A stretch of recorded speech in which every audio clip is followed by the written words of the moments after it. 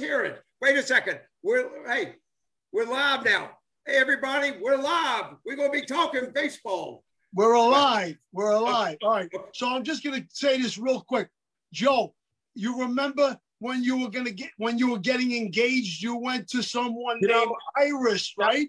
Dominic, I was going to tell you that you were down in Broadway. And I went to see Iris for my engagement ring. Yeah, I was right across from her. Right. I had my booth there also. Mike knows I was in the jewelry business for 40 years. That's right.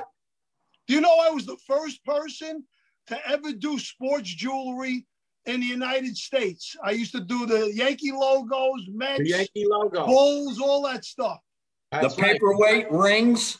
Yeah, who was a guy that used to come in? Hey, who was a guy used to come in our clubhouse? Who was a guy used to come in our clubhouse? He had like Pedro. In Oakland. That was Oakland, right? No, they came into our clubhouse at the stadium. The guy had probably at that time had $50,000 of necklaces. And all the Dominicans, all that stuff, they're trying to grab him off this guy. You know what I mean? Elston Howard saw him. Elston said, I'll do an appearance for you if you give me that one, if you give me that one. Elston, you know how to deal. Ellie, he was the best. Ellie was the best. Michael, was he great? Yeah, man, he talked to me a lot in '78 sitting on the bench behind Thurman, but he talked to me all the time about baseball, and he told me that, you're a small catcher in the game. You got to be tough, and here's what you got to do. I had to learn how to be tough around home plate also. But he talked to me all the time, and I can't say enough about Elston Howard. Great man. Just a great man. Oh, him and his family were the best. I mean, we used to come to the ballpark together. That's number one. And we had a basketball team. It was myself, Ellie Thurman, Gene Michaels. It was Roy White. It was Jerry Kinney. It was Jerry Kinney back then. Walt Williams. Walt Williams, Jerry Kinney. Very good. Gosh. So let me tell you this. Now, I was in the bullpen with Elston my first year in '78, back then. And he welcomed me. It was great. He taught me things like Mike said, he always had your back. But there was one thing that happened there. The only person that ever got him mad, you know who that was, right, Mike? Billy Martin. The only guy that ever got him mad. I swear to God, he was the most mild-mannered person the world, Ellie, right? Laughing, mild-mannered, and then all of a sudden, he got pissed off a couple of times. Billy yelling at him on the phone, getting guys up. You got the wrong guy up. But you just told me to get this. Because Billy, you never know what he's going to say, what state he was in, of course, right? Unbelievable. Hey, I have a story about Ron. Ron, are you there? Yeah. I remember one of my first spring trainings, either 74 or 76. What did I do? Yeah. We were in Winter Haven. And you're talking about the wall I ran into? Oh, my God. Oh, my God. That freaked me out, man. You turned and burned, man, to get that fly ball. You picked your head up, and you must have been running 20 miles an hour right in that wall. I thought you were out, dog. Oh, man. I could not believe that. I'm never going to forget it. I see Herman Snyder running out there. And then he was big at that particular time. He was running out there. I'm running out almost like dead and stuff like that. He said, I'm tired. Help me. Like that. And then Monahan runs out there too. And then Billy Martin, first thing he says to me, he said, you screwed me up. I just sent out Torrey Cannon. I just released him. I don't have another DH on the team. What am I going to do now? I'm out there dying. My knee was just it was just like popping full of bones and stuff. And my neck was like on crooked, like a 360. I mean, he said, you screwed me up. Oh man. God. I hit that. Go ahead. You know who was in center field then? Reggie was in center field. No. Reggie. Oh, yeah, wow. I think Reggie probably made it out. and Reggie was looking probably at his swing. And he hit a field. And the guy that hit the ball, I think it was Burleson or one of those guys, hit me a ball to right field, okay? And it was slicing. And, hey, the year before, that's where Gary Carter actually ran into the wall and had about 60 stitches. And they didn't have anything up on the wall. Nothing. Well, I was just going to say that back in those days, the walls were either concrete or wood. Yes. Oh yeah, I would have run. Hey, that picture in what you call it, ESPN where that guy ran through the wall. Yeah. You remember that? I would have run through that wall. I would have gone through that wall. Unfortunately, that wall didn't move. It waved a little bit when you hit it, man. I saw it. I was like going like this. The ball was slicing over, and I hit that wall like that. And I said, "Oh no!" And then Rizzuto said, "I think he died. I think he's dead." Like that. And I'm out there, and and I had to go out. And then we went back to Fort Lauderdale. And then Dr. Canal, remember Dr. Canal? Yes. Yeah. Dr. Canal waited for us. Yeah, waited for us at the ballpark, and he said, "Bloomy, are you okay?" And I'm coming off. I had like 40 pounds of ice on my knee like that. I couldn't move. And he said, "We need to go down to the hospital." And back then, you didn't have an arthroscope. They look at you. You need an operation. You tore everything. But the bones were actually coming out of my kneecap. And wow.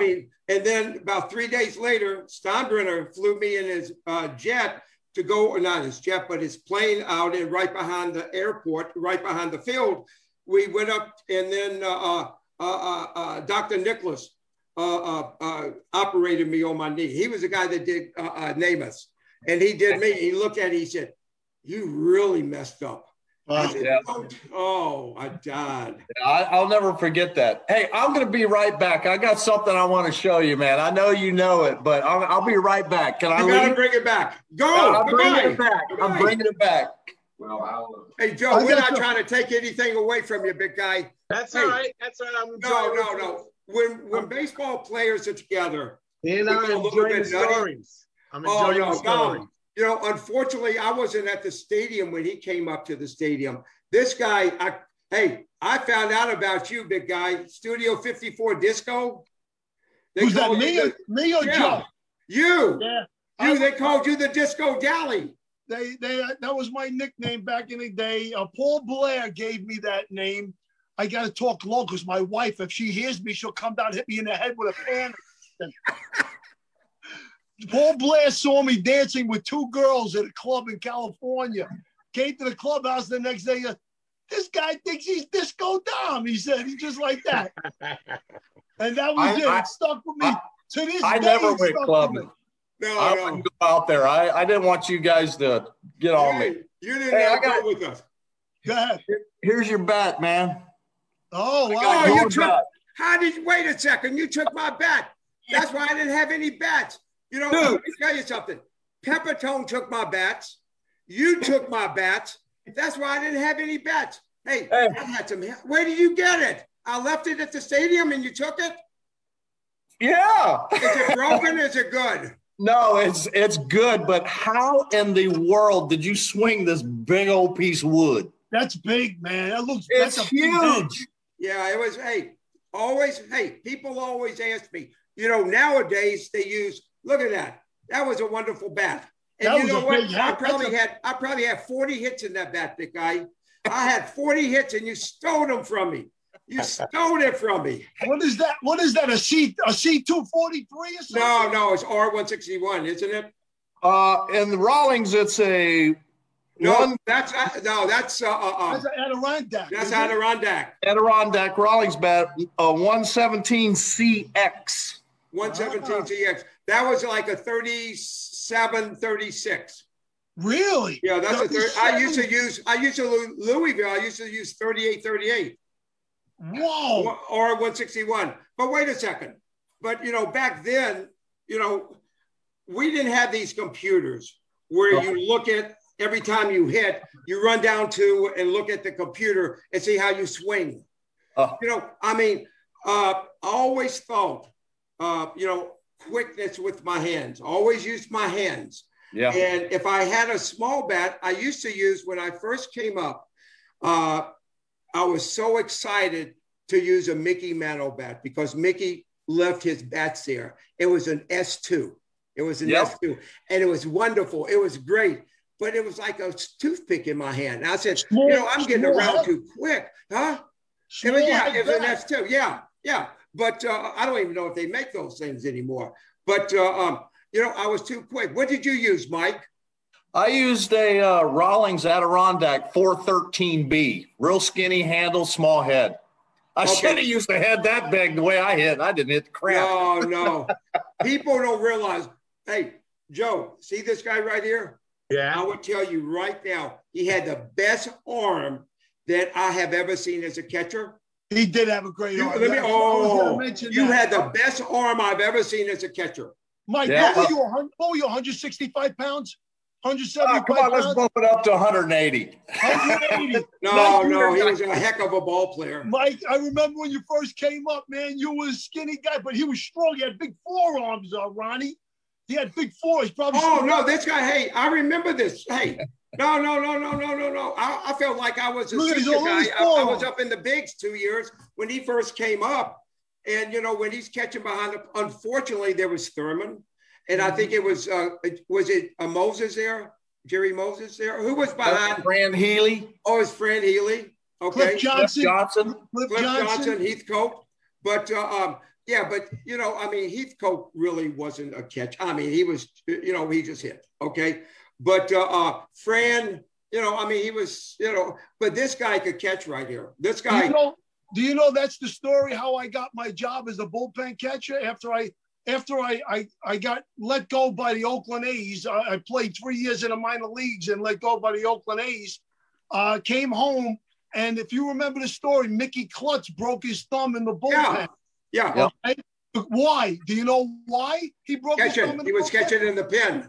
Yeah, because Cliff Johnson wouldn't catch and Fran Healy wouldn't catch in the bullpen. Cliff Johnson didn't want to catch, so Fran Healy said, hey, if he's not catching, I'm not going to catch. And then, of course, Thurman, he's playing, so it don't matter, So now they say, okay, we got to get a bullpen catcher. That's how I got there, And it's just a crazy story. You talk about, Cliff Johnson, great hitter, but he just didn't want to catch you. He had to catch on one knee. Remember, Mike? He caught on one knee.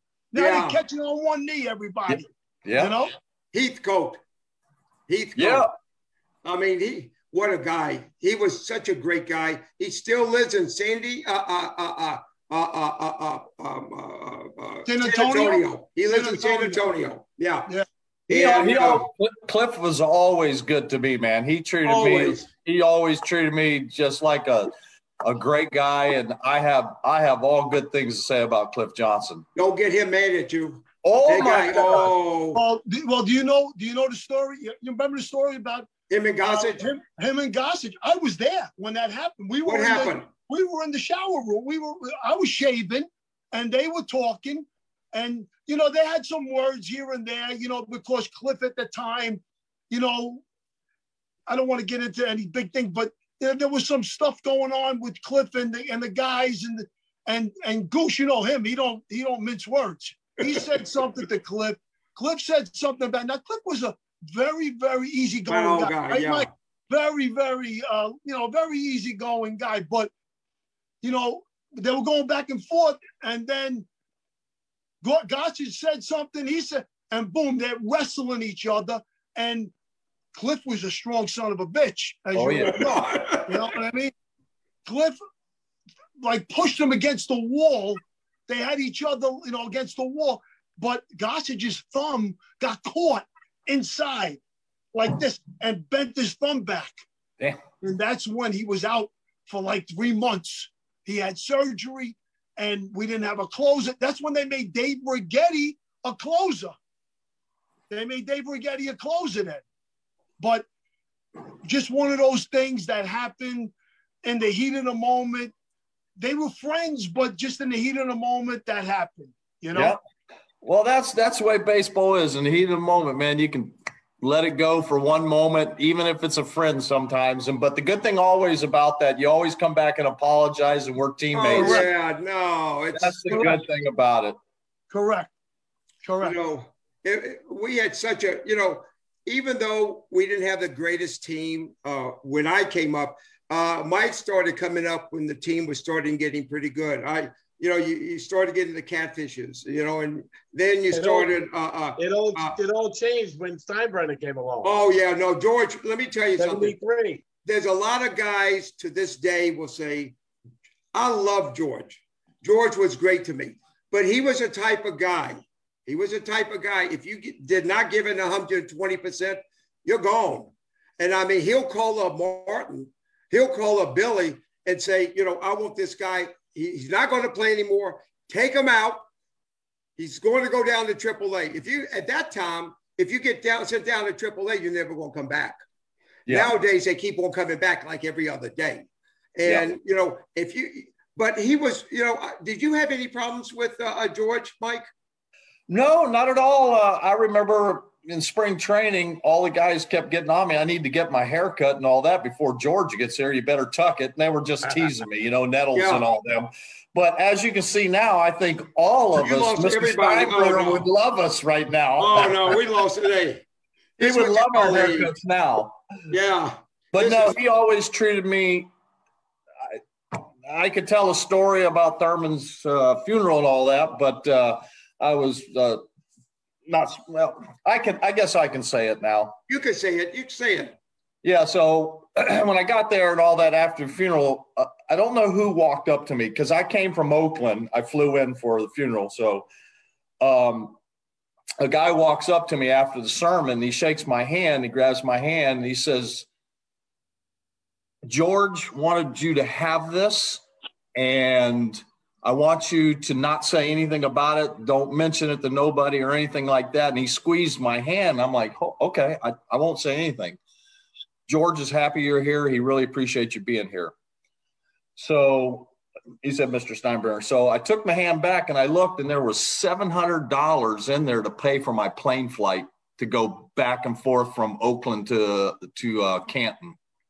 Wow, he paid for my flight and everything, and he just wanted to be anonymous about it. Yeah, people don't realize. I mean, he was a businessman, but he was a fan too, and he wanted more than anything.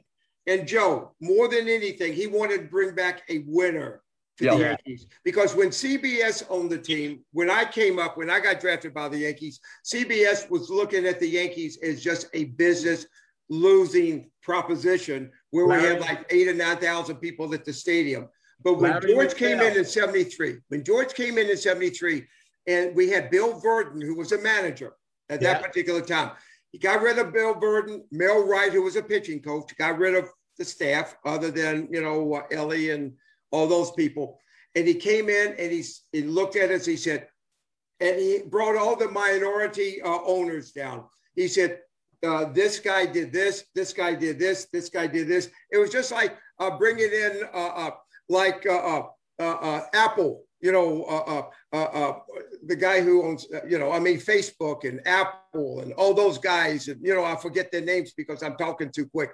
But, you know, it's all these guys that were multi-billionaire guys that living from Cleveland were in the horse business, or they're in the shipbuilding business. He sat down, he said, anything that you want, you let me know. Money is not an object. And the first thing I said, this is what I did. I said, Steinbrenner. I said, this guy must be Jewish. I went over to him. I said, George, I'd like to negotiate another contract with you.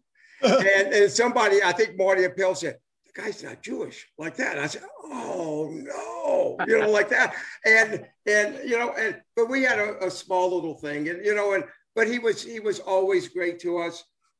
You know, and I'm up at the stadium quite a bit doing the off season. We'll have meet and greets at the stadium, okay? And unfortunately, for last year and a half, we haven't done anything.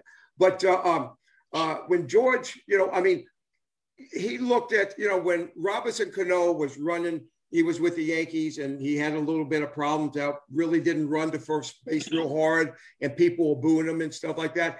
And you know, and George would have killed him, but nothing happened to him, because he was making so much money. But George, hey, what I'm trying to say, he's a wonderful, wonderful man. I loved him. He took care of us. If you gave 120%. Do you guys remember? I don't know if he did it when you were playing, Ronnie, but Michael remember this.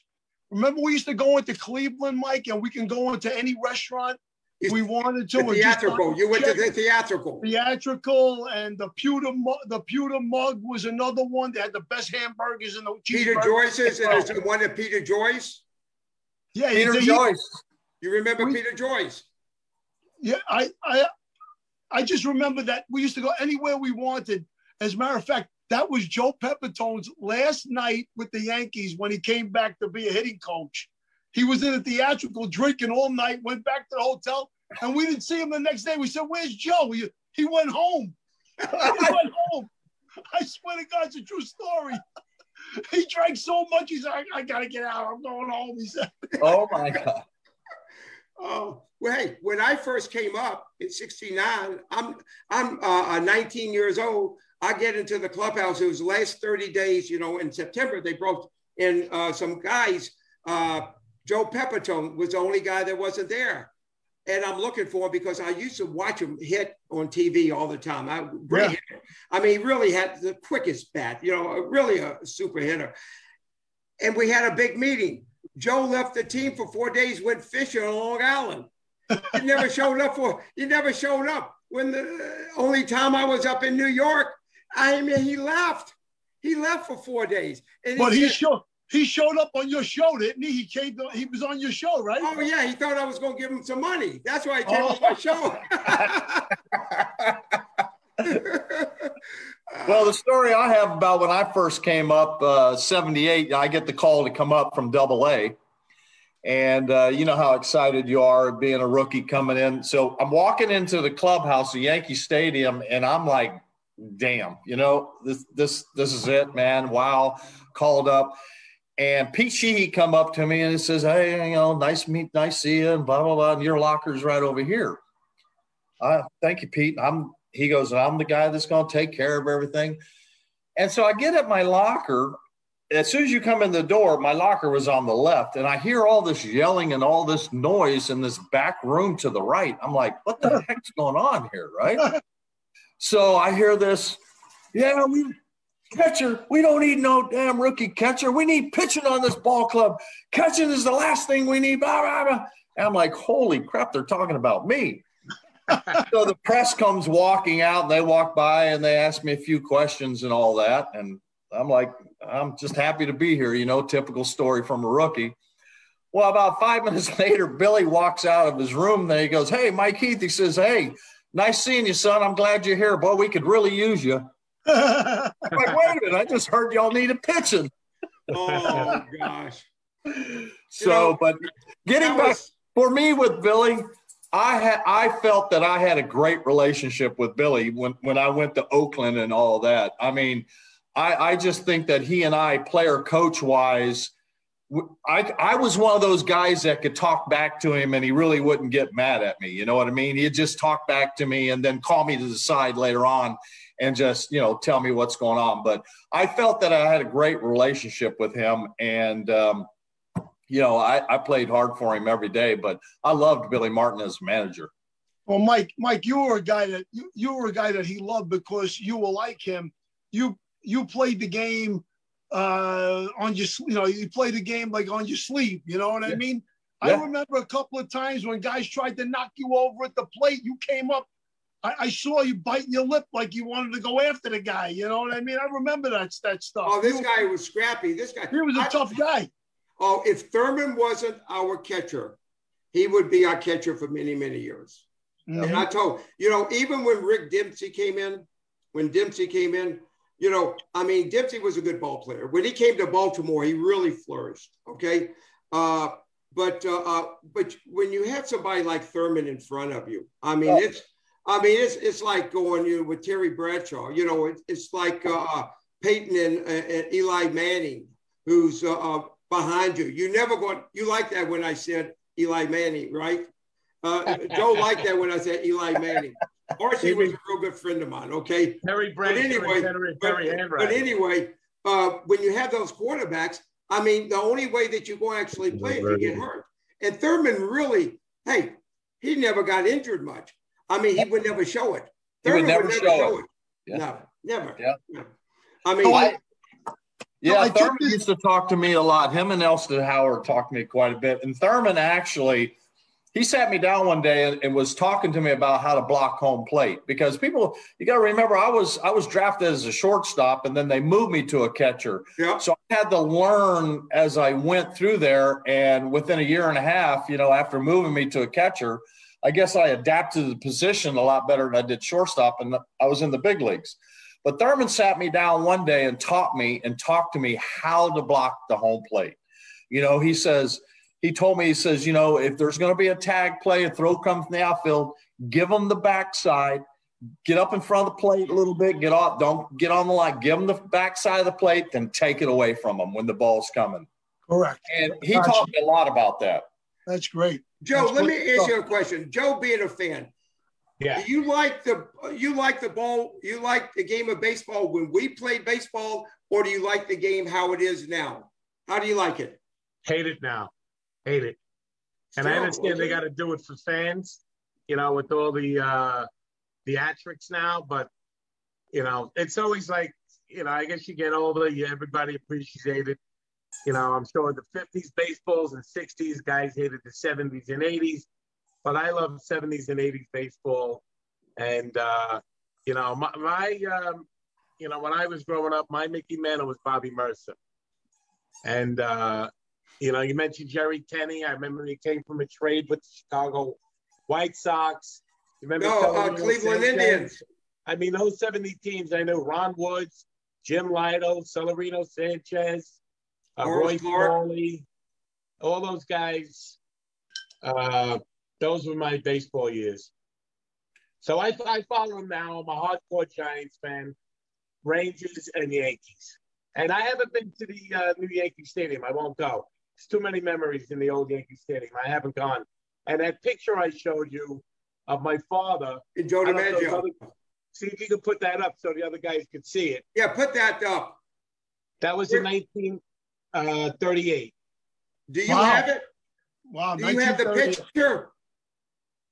Lenny, can you put the picture up? Wait, he's going to put the picture up. Look at that. Oh. Look how young he is. My father's 18 in there. Joe D was his guy. But before Joe D was Tony Lazzeri. He was the original Italian-American, you know, baseball player, baseball star in New York. And then, of course, Joe DiMaggio. Great picture. Great. Oh, that's a great. Oh, and see that little patch on Joe D's arm? What is that? The World's Fair was coming to New York in 1938. There you go. So, yeah, you know, when you look at when we played, you know, in 60s, 70s, 80s, we look back at the guys that played in the 20s and all that. Those guys were studs with the equipment they had and the numbers they put up. The guys today look at us when we played and say, "Oh, those guys weren't nothing. They don't even think nothing of us." Yeah. But we remember the guys. Can you imagine playing back in the 20s and the equipment they had and the bats they had and how good those guys were? They had to be awesome back in the day. I think the biggest difference was the gloves. Oh, yeah. Oh, it looked like a pancake. These gloves looked like pancakes back then. Like a hand. Yeah, these people, you know what? These people get upset now because they say, well, this ball doesn't travel as far. You know, it's not as juiced up like it has been in the last 3 or 4 years, where they hit the ball, everybody's hitting the ball 600 feet. When we played, we had like little marsh, you know, the balls are like, you know, I mean, it was nothing in there. And you look at Frank Howard and Harmon Killebrew and Richie Allen hitting all those home runs.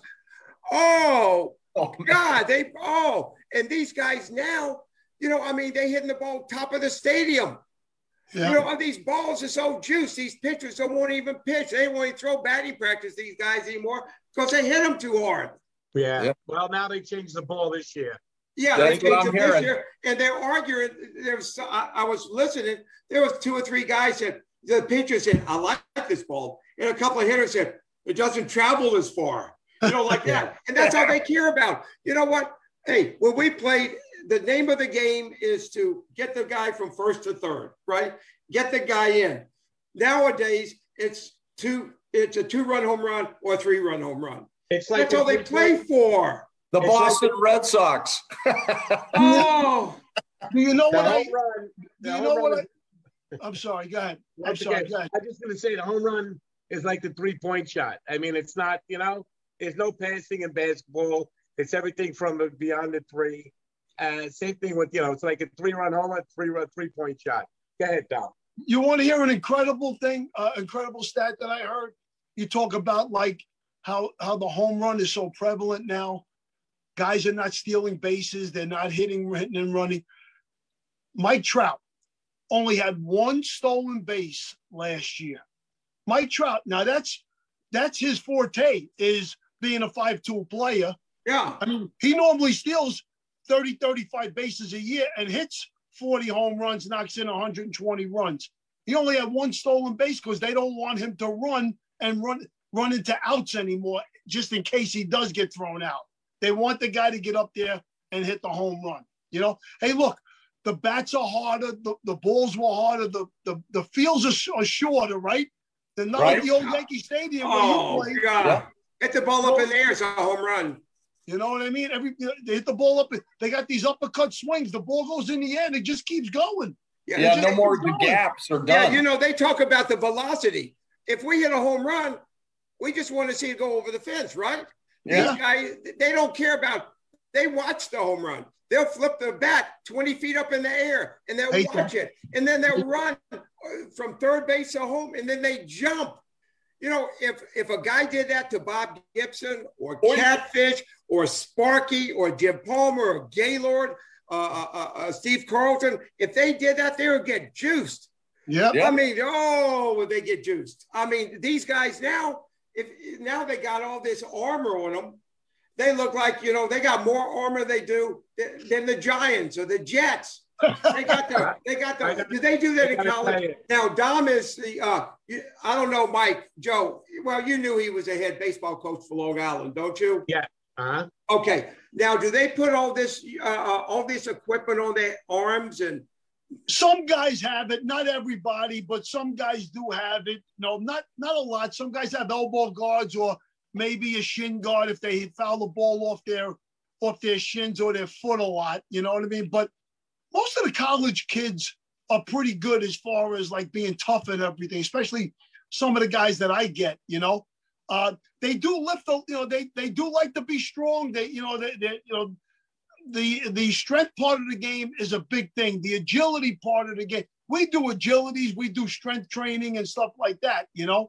We have the Rapsodo system. We have blast motion. However, I don't use it every day. Like, the big league guys now, they, like you said, they taking it back. They go in the tunnel. There's the video room right next to the dugout, right inside the dugout. They go in there and they look at it, They watch everything. We don't do that stuff. But we do use it for certain things. You know what I mean? Well, here, we had strength and conditioning. I mean, the Yankees were one of the first teams back in 75 or 6 that got the Nautilus equipment. Yeah. Right. And Hopalong Cassidy was our instructor in there. So Hoppy, he'd bring us in there, work us out early spring training. And when you look at him, everybody said, Hop, you sure you played football? Yeah, no. Like that. He was like 5'5" like that. You probably played on a Pop Warner team or a midget football. Yeah. How did you get the Heisman? You got the Heisman because nobody showed up. Somebody didn't have anything to give it to. Hop along. You heard the story. Go ahead, Mike. I was on a extensive weight program. It started in '84 for me, and it was a lot of strength and conditioning, and I worked out a lot. But what I'm not understanding, they talk about these guys today, they're so much stronger and this, that, and the other. And how come there's so many guys on the DL all the time? Yeah. That's what I don't understand. I mean, we hardly ever got hurt. Yeah, everybody's getting oblique pulls and all that. How do you do that? We used to just swing and swing and swing. We swung our whole lives. And now, you go to the stadium, these guys are lifting weights. When they go to the stadium, it's their turn to lift weights. After the game, it's your turn to go lift weights. Sure. I mean, just like David Cohn said to me, I was up in the press box doing some stuff, and he said, Bloomy, have you ever seen a fat guy pull a muscle? I think about it. I said, no. Babe Ruth never pulled a muscle. Any of those guys pulled muscles. I mean, how do you pull your side muscle? They pull it because they don't have 22% body fat. They got 3% body fat. And when you have muscles, you got to have cushions when you swing. And these guys are swinging and they get put on the DL for 3 months. But they don't care. They got the 4-year contract and they still making $100 million and they don't care. I mean, that's a good point. When we played, hey, if we're trying to, from Gay Paul, we're trying to get $100 or $200, we're doing good, aren't we? And you go in there, well, you hit 300, you hit 296, you drove in 60 runs and you had 220 at bats. You said, yeah, but you struck out against Milwaukee and you left this guy at third base. We're not going to give you a raise. When they say that? Yeah, I remember in Oakland, I had a pretty good year. It was when I first got over there. It might have been 82.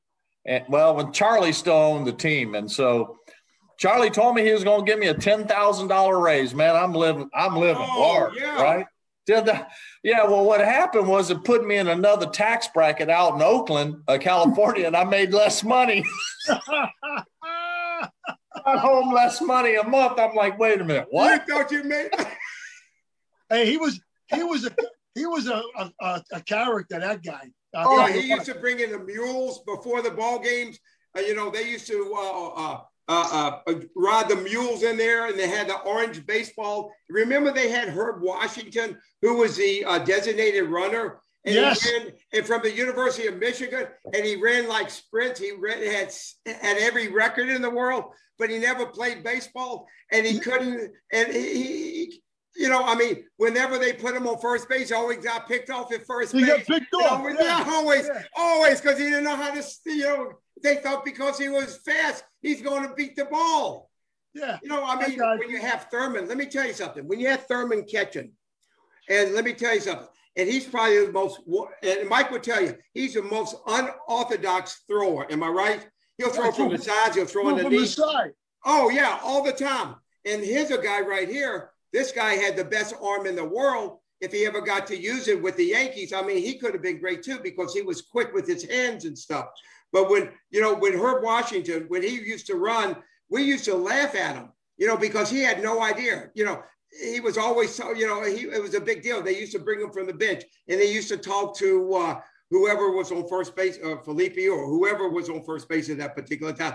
And then he didn't know that like Sparky's going to throw over there and pick him off. He got thrown out all the time. But I talked to Thurman one time, because he threw a little 3-quarter and whatever he had to get it done, He told me that he hurt his thumb real bad one year and he couldn't get on top of the ball and put the pressure on the thumb to throw. So that's why he started getting on the side of the ball a little 3-quarter-ish. Is this when he was in professional or was he in college then? I didn't go further in the conversation, but he's, that's what he told me. He hurt his thumb real bad. So it bothered him sometimes to get on top to put the pressure on the thumb to throw. Quickest release I've ever seen as a catcher. Amen. It never touched his glove. Amen. For some reason, I mean, it just like, he like just directed the ball. He didn't catch it. Then he just directed it. It looked like he was throwing it before the ball even got to him. Yeah, man. You know what? I wanted to go back just a second on what we were talking about before about guys getting hurt. I have a theory that I believe will hold true.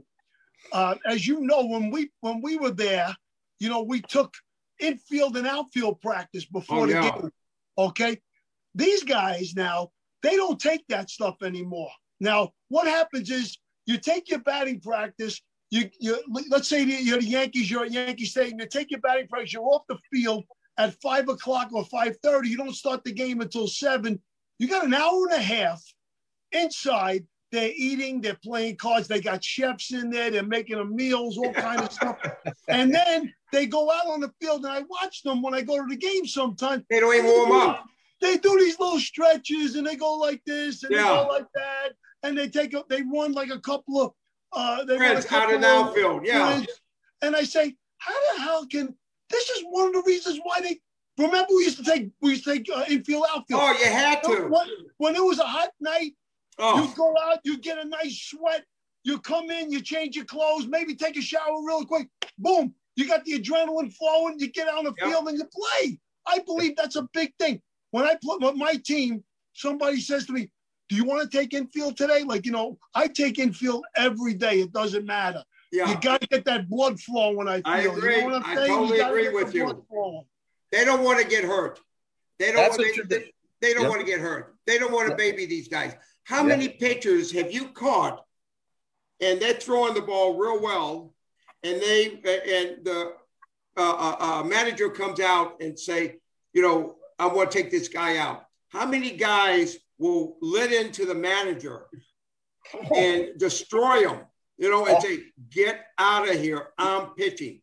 Get out of here. And before the manager even gets to the mound, go. I'm pitching. Nowadays, they see a manager, they walking off the field and they handing them the ball because they know they're gone after like 60 pitches. How in the world they do that? From what I'm understanding, the managers aren't making the calls on that. No. It's the analytic team that does. Correct. And if he's been around, this is a second time around, he doesn't fare well, then the analytics calls down and the manager goes out and get him. I've seen Jack Morris literally will not come off that mound. I seen guys back in Oakland and with the Yankees. This is my game to win or lose, and I'm staying in here. Rigetti was like that a lot. I remember back in the day. And Gator, forget about him. Oh, yeah, no. Forget about him. You don't take him. You don't take Catfish off. You don't take Spark. Hey, these guys are going to finish the game. They get ripped. That's one thing. But these guys, nah. You just let them pitch. Did you hear about Zach Britton? Yeah, today from the elbow. Going to be out like 3 months. Yeah, 3 months going to be 6 months because he just signed a 4-year deal. So what's the difference? You know what's funny about that? Being a college coach, and I recruit guys, and we've recruited some pretty good pitchers in the days that I've been there. But you know what? You know what I don't like when I watch a kid? If a kid is a max effort guy. Now, you know what that means, right? Being a max effort guy. A guy that when he's throwing, you can see he's just throwing all he's got rather than that guy like – I was watching Zach Wheeler the other day against the Yankees with Philadelphia. Zach Wheeler throws 98, nice and easy. This is what he does. He's got that flick at the end. You know what I mean? He's got that flick there where, the ball just hops off, It just hops off his hand, exactly. But Britton, he's a violent, another word that I use when I look at a kid, so if he's violent on the mound, like he's got that violent delivery where he's really trying to get through the ball. And listen, Zach Britton's a great pitcher, I believe. He got that great sinker. Oh, he has great stuff. You know what I mean? Yeah. And 98, sinking, that's tough to catch, Mike. You could just imagine how it is to hit. I used to tell people I was in the bullpen, if a guy is tough to catch, he's got to be tough to hit. Amen. I'll give you another guy that when you were talking about sinker and a heavy ball, how about Gil Patterson? Oh, Gil Patterson, yeah. Gil had great stuff. Wait, once he hurt his arm right-handed, he started throwing left-handed. Left-handed. People don't realize that. I remember that. I remember first catching him right when he went down to Dominican and Puerto Rico when he hurt his arm. His ball was heavy. Whoa. Oh, my God. It was like catching a bowling ball. Oh, his ball. Oh, heavy. Dick Tidrow was another guy. Who? Dick Tidrow. Dirty. Yeah, dirt. They call him dirt. Yeah. He was tough.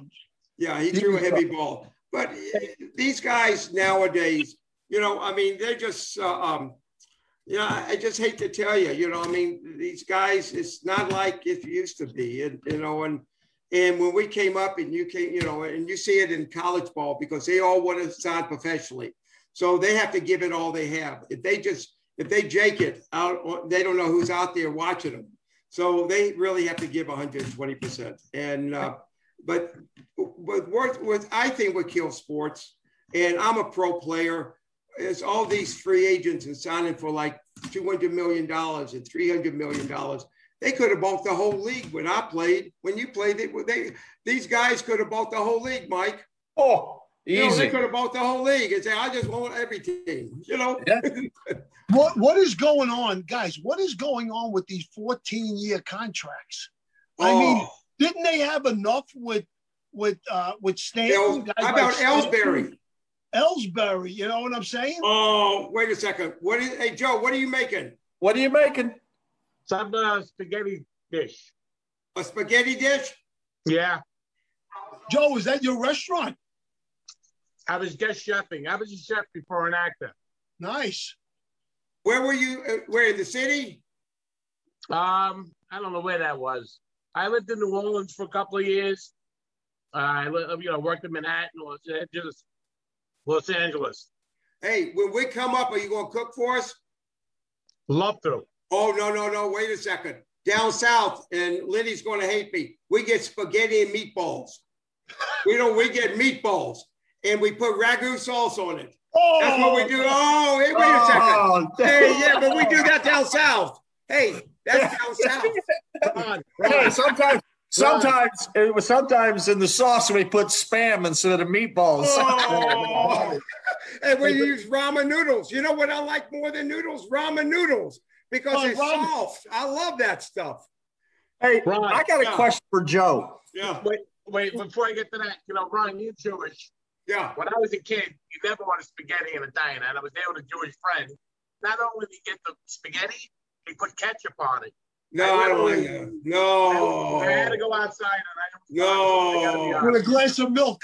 No, you know what they do down south? They get a knish. They get ketchup and put it on a knish. They don't use the mustard. They don't put the mustard on it. They put ketchup on it. Ask Mike. Mike lives in Florida now, don't you? Yep. You live in Florida. Born and raised here, man. Where do you live now? Raised in Tampa, huh? Are you in Tampa now? Yeah, I was born and raised here. Where you really? What high school did you go to down there? Hillsborough. Oh, you nice. did? Yeah, that's good in Sheffield. I mean, there's Tino never did that. Panella didn't go there, did he? No, Panella went to Jefferson. Okay. So did Jefferson and Tony La Russa. They all went to. I think they went to Jefferson. Yeah. Who's gonna ask me something?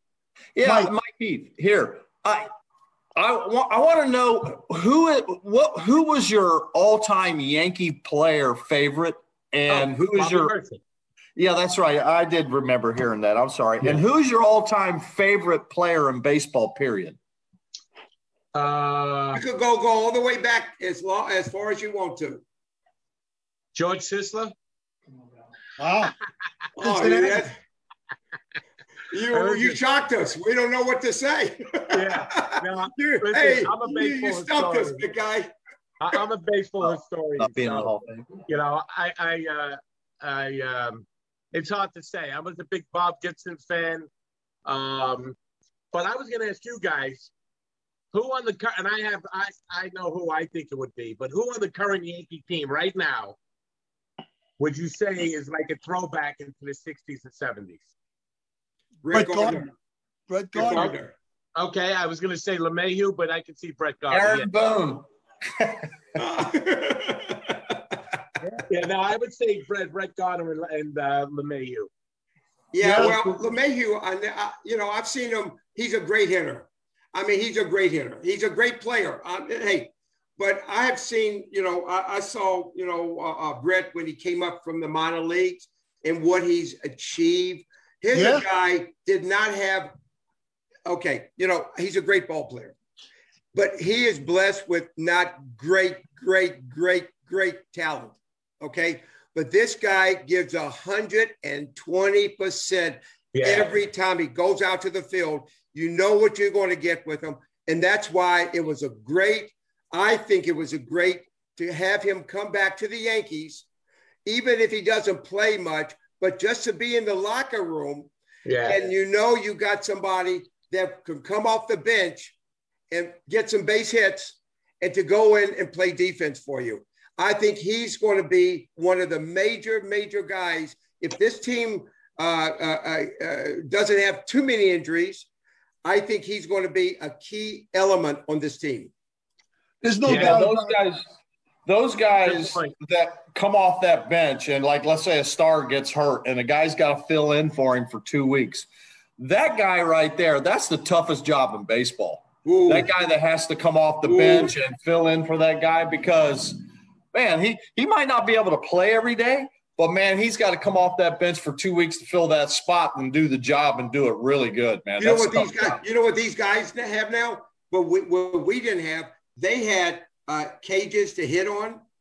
If they're going to go pinch hit, they got a left-handed pitcher. If they're going to throw a left hand at you, throw BP. They got right-hander. Then they have an infield. Then they could take infield. I mean, where we didn't have any of that stuff. No. These guys, when they come and sitting on the bench, they know it's the 6th or 7th inning that they better go down and loosen up. Then they get a good sweat. And if they get a good sweat, they could go in. Like us, what do? I mean, you go into a clubhouse and say, Pete, I'm hungry. Give me a knish. That's all we had. Well, Mike, that's a good point that you made, about a guy coming off the bench. I preach that to my guys all the time about staying ready. Those are big words for me. I tell them, man, you guys got to stay ready because I can only play 8 guys in a pitcher at a time. However, a guy tweaks an ankle or a guy hurts his elbow, and you got to be ready to fill in where he becomes unnoticed that he's out of there because now you're doing the job. Now I got to make adjustments to try to keep you in the lineup and get the other guy there too. So you make me make the lineup by your actions of what you do. So that's why, even though you're not playing, and I'm going to tell you something, I can tell you 10 examples through my 17 years being a head coach, where a freshman will come out of nowhere and go 5-0, and that's how you get to the finals of the NCAA championship. Yep. Or a guy breaks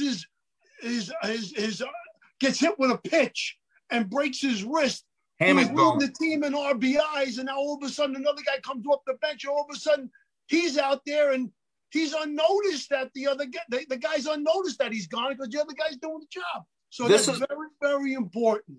This is what I was leading up to. Yeah. And the guy that brings that to mind, how important that position or job is in the big leagues is Brian Doyle. Oh, Brian Doyle. Yeah. Oh, yeah. I mean, Willie Randolph gets hurt. What does Brian do? Come and play the whole series and didn't miss a lick, batted 4 something. Yeah. And, actually, Bucky won the MVP, but Brian Doyle probably deserved it just as much as he did. Do you know Brian? Do you know the story about that, Mike? I don't know if you remember, but Brian Doyle was only supposed to get a quarter share of the World Series. After the World Series, they upped him to a full share. Yeah. Well, he only had a month in the big leagues, I think, right at that time. Yeah. Well, there you go. Perfect system. Willie couldn't play. Willie's hurt, and here's that guy coming off the bench and doing a fantastic job. Yeah. His brother was Denny Doyle, wasn't it? Yeah, Denny. Yeah, Denny, Blake, Denny, and Brian Doyle. Yep. Yeah. Yep. You couldn't find a better human being than the Doyles. I mean, it really, Brian, has Parkinson. Did you know that? Yes. No, I did not. He's had Parkinson for how many years? Probably about 10. Has it been that long? About 10 years? About 10 years, yeah. Because I remember being at the Old Timers Day several years ago. He had it. He was shaking a little bit. And he wanted to play. And he played, and he got up to bat. And he played and got up to bat. Yeah, he did. Yeah, he did. Hey, let me ask you guys. You know that the Yalou brothers, right? Felipe, Manny, and Manny, and Jesus. Sure. You know the 4th brother was the best out of all of them. No kidding. I didn't know the 4th brother. Yeah, Baba. Bubba. Baba. He got you. Hey, Dom, where do you get this guy? Where do you get this guy from? Send him back to the How restaurant. you doing, Joe? How you doing, Joe? We should Dom, have you where and did you grow Peppertone up? together. I want Dom, to where share did you grow something up, with Dom? you guys. I want to share something with you guys. I'm in my memorabilia room, and I just wanted to show you something here. Do you see this? Can you see this picture, or is it like backwards or something? Is that it's Rizzuto? Do you know who these people are in this picture? Can Wait, you Is that make it? Rizzuto? Is that Rizzuto? That's Rizzuto.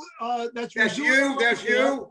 That's me in the middle of. Look at this. Look at the guys. Joe I'm in the middle of. DiMaggio and who? Yep. And Gene Michaels and Al Kaline. No. Look at to the right of me or to the left on your. That's Mickey.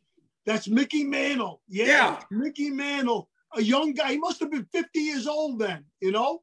He looks And like then he I'm was gonna- sleep. He looked like he was sleeping on your shoulder. He didn't come in that night. Yeah. And then I'm gonna do one thing because this is I tell people when I come down. Sometimes they come in my basement and they check out all the stuff, and I say to them, "Do you know who the guy is next to Joe DiMaggio? If you can tell me who it is, I'll send you one of my books autographed. Can you name who that is? I'll give you a hint. Okay, I'll give you a hint. The girl next to him was his wife, of course. He was an ex-Yankee catcher, Mike. An ex-Yankee catcher. How old was he? Right there? Yeah. Hey, he looked pretty old. He looked like he was like 60, 70. Charlie Silvera. Nope. Give us a hint. No, Now, wait a second. Did he play in the big leagues or the minor leagues? Oh, he played in the big leagues. He was a star, man. Come on. How? Really? No. Bill Dickey. Bill Dickey right there, man. That's Bill Dickey. Wow. That's That was Dickey. Bill Dickey. Golly. That was like circa 1980. Old Timers Day. Mike, Ronnie, Dickey. Old Timers Day was unbelievable back then. Oh. Joe, you remember that? You remember going Old Timers Day back then? Those are the 2 number 8s retired. Yeah, Oh. 2 number. And Yogi is the guy that's got his hand above Rizzuto's head. He put gum on his hat right there. If you could see it, there's a piece of gum on his hat. They always did that. Always did that. Yogi always used to do that. There's And here's Yogi. another Let me one. see. Look at this picture. You know what that is, right? Yogi. Is that you in center? That's me And Billy. and Billy during a rain delay in And you know Baltimore. who's wait a second. You don't know who's filming. You don't know who's taking pictures. Michael Grossbart. Is that who that is? You don't remember Michael Grossbart? No, I Michael, don't you remember. remember Michael Grossbart? You're the guy that used to take pictures of us. Yeah, I don't You know. know I the was guy- just in awe, man. the I guy- don't remember much. No, wait a second. Down in spring training, the guy had a fro. He had I remember the fro. he had a big fro and always wore bell-bottom pants. And Thurman always used to every time he saw him, took a bat and whopped him in the stomach. That wasn't Ozzie Gamble? So listen, Joe, there's a story about this. You know what it is? A reporter, that was like right before the game was going to start, but they had the tarp on the field. So the reporters were allowed in the dugout until they told them that they were taking the tarps off the field. So the reporter said to us, actually, he addressed it to Yogi. He said, "Hey, Yogi, you think it's going to stop raining?" He goes, "It always does." I have to tell you that story. No, was like where the- did you grow up, Like, Dom? that was like the Affleck duck. Oh, let me tell you something. What an icon for the game. Yeah, He was the best of the best. and we were around them. That was like that's the unbelievable part. We were around them. And that wasn't even in his book. You know what I mean? He always said these things. You had no idea what he's talking about. Oh man, Hey, I it's tell going to you rain. It's going to stop raining. It always does. what, it always does. He said. Always does. That's a great one. Oh, me. Let me tell you something. We had some fun. You know, Yeah. we really did. And, you know, doing these Zooms is so much fun. Michael, do you do a lot of Zooms or have you? I do not. I don't get requested. I did one, several months ago, but I don't get many requests to do them. Probably people don't know where you are. People hit me up on Facebook every once in a while and they'll see and send friend requests, but accept all of them, but it gets out here and there, and then I'll get a text from somebody. That's how it happened last time. But we got to have you on a lot more. No, you and Dom, and Joe, we got to have you all on. And I know, Joe, we didn't let you talk much. Well, we're sorry. But when ball players get together, they're like animals. We got so many tales to tell. Joe, I know when you go in your kitchen, you probably tell us where they put in our food. We don't want to know. I enjoyed listening. Let Joe tell us a story about the Sopranos. Come on. Yeah, you got to tell us. Come on. Gandolfini. Okay. Come on, man. Lorraine Bracco. Those are legends. Yeah, those are legends you were with. Where did you grow up, Dom? I grew up in Brooklyn, Greenpoint, Williamsburg. Okay, so I'm from Gravesend. Okay, I played ball there. Right, and I went to Lafayette, Johnny Franco, and Stanley Koufax. Pete Falcone went there, didn't he? And with the Wilpons, too, and the Wilpons. And the Wilpons. And Sam Ratigliano, coach of the Cleveland Browns. Okay. So, Soprano, listen, you guys were part of the greatest name in all of sports. I like to think about it. I was a part of the greatest TV show of, You betcha. You betcha, man. And I made my mark, and you guys made your mark, and here we are. That's great, man. You were great. You were great on that show. Yeah. I watched it constantly. Then I binged watched it again. I bought the whole series and binged watched it. I love it. Well, I'll give you a little fact that maybe you guys don't know. The first year, in the first season, I was a different character. Little bakery scene. Christopher shoots the guy in the foot. I was a bakery customer, Gino. They brought me back as Vito. And that was great. I got to kill Jackie Jr. in the third season. The fourth season, I was reading a book called Murder Machine, true story about a Brooklyn guy, had a crew who was notorious. He had a gay character, a gay mobster in his crew. I brought the idea to the writers. Wow. And they said, listen, this is something you don't see in a mob thing. I'd be willing to do it. Now, being from Brooklyn, that's not easy, right, Dom? Play the gay guy. But I did it because I wanted to prove I could act. I wanted more, screen time. I wanted a storyline, and it changed my life. So, right place, right time, but sometimes you got to think outside the box. Good for you, man. And I tell everybody that, Beautiful. So beautiful. That's why I'm on this thing right now, because if I would have been a background guy with a couple lines here and there, but that's what I did. No, Joe. You're a main man. You're part of the Yankee family now. Yep. You're part of the Yankee family. No. What you need to do, Mike, is contact the Yankees. You're right in Tampa, and Gil Patterson lives down there. You see Gil probably all the time. I speak to him occasionally. Yeah, you need to call up the Yankees and tell them you want to come down to Yankee fantasy camp. There's a story behind that. There's been a couple of guys, Gator and a couple other guys had said they were going to throw my name out there. Yeah, you got to call them. They did contact me 2 years ago, but it coincided with the Detroit Tigers. And I told them I can make another week if they had it, but they said, no, we need you for that week. And the Tigers have been up in Lakeland. Yeah. Yeah, constantly. I've been in the fantasy camp with them, but I told them I would if they let me know, I'd love to do a Yankee fantasy camp. I'd love it. You should tell them, Joe, you love baseball, right? You probably grew up playing stickball your whole life, right? And Dom, you played stickball your whole life, right? Sure. 100%. Dom, you should ask them to come down to fantasy camp too. It's hard for me to come at that time because we start practices with baseball, with the Delphi. Well, okay, but y'all actually start. No, you can start. They got a camp in November. Are you in baseball? Oh, they do? Oh, yeah, they got a camp in November, and they got a camp in January. They got 5 camps now. And I mean, it's. Of course, last year we didn't have camp, or I don't think this year we're going to have. We might, but who knows? But anyway, y'all should call up and find out if you could go to camp. Mike, you're right in Tampa. All the guys, there's a lot of guys lives in Tampa. Derek Shelton. Do you know Derek Shelton? To wrap it up. Oh, I love talking. Lenny, where are you? Where are you, Lenny? Hey, what was that? That's God speaking. Oh, it's Lenny. I'm sorry. This is the voice of God. Lenny. Lenny, Well, we're just having such a great time.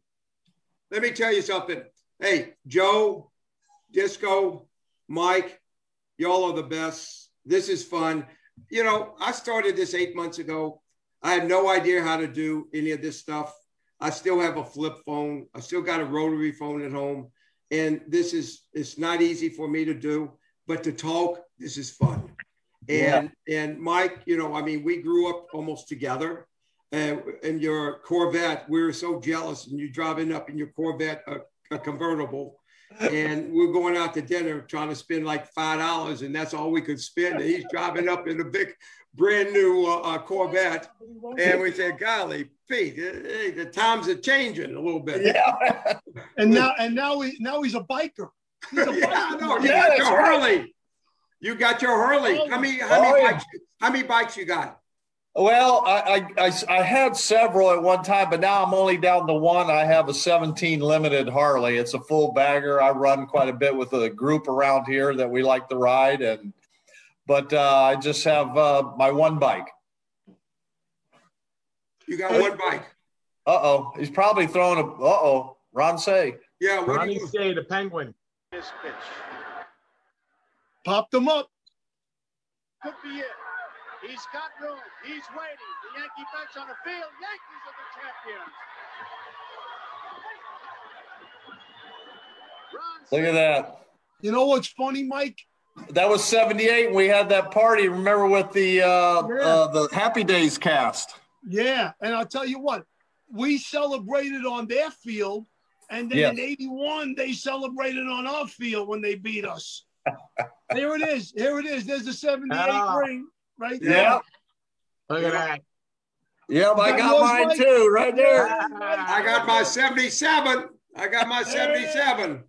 Hey, Joe, did you know that I was in a movie 2 years ago? I fulfilled my dream to be an actor. I had one line in the movie, okay? But I was in a lot of scenes. It was called The Bottom of the Ninth, and Ray Negron was the associate producer. He got me on. You know Ray, right? Yeah, of course. Everybody knows Ray. I was supposed to be a technical director because they wanted me to make sure that the scenes were authentic and everything. So then one of the people said there, let's make this guy, let's put him in the movie. He's a real coach. Let him be one of the coaches. So Mike Rispoli was the manager, your boy Mike Rispoli. Oh, Mike Rispoli, Jackie Sr. He was in the movie. He was like one of the main characters, and Joe Manganiello and Sofia Vergara were in the movie. Wow. Yeah, it was a good movie, but it didn't really go too, but it's still on pay-per-view and all that shit, you know? And Dom, Mike Rispoli coaches baseball wherever he lives. He's a Connecticut. Youth baseball, he's a big Correct. And he's a tremendous actor. Yeah, he's a great guy. Like Mike. Great guy. Yeah. Oh, guys, go eat. Hey, Mike, love you, big guy. Thank you very much, big guy. Give me my bat back. I want my 40. I want my 40 hits back. Nah. The only way you're getting it back is if you sign it. I'll sign it, but I'll take it back. I love you, big guy. Mike. Love you guys too. Looking forward to seeing you soon, big guy. Yes, thank you very much. I love you. Joe, I love you, big guy. You got to take us. You got to cook for us. All three of us, you got to cook for us. Well, okay? I'm going to make Dom. Okay, take it easy, guys. I'm going to have you on my show, okay? Everybody's going to come on my show next, all right? We got you. Love y'all. Love y'all.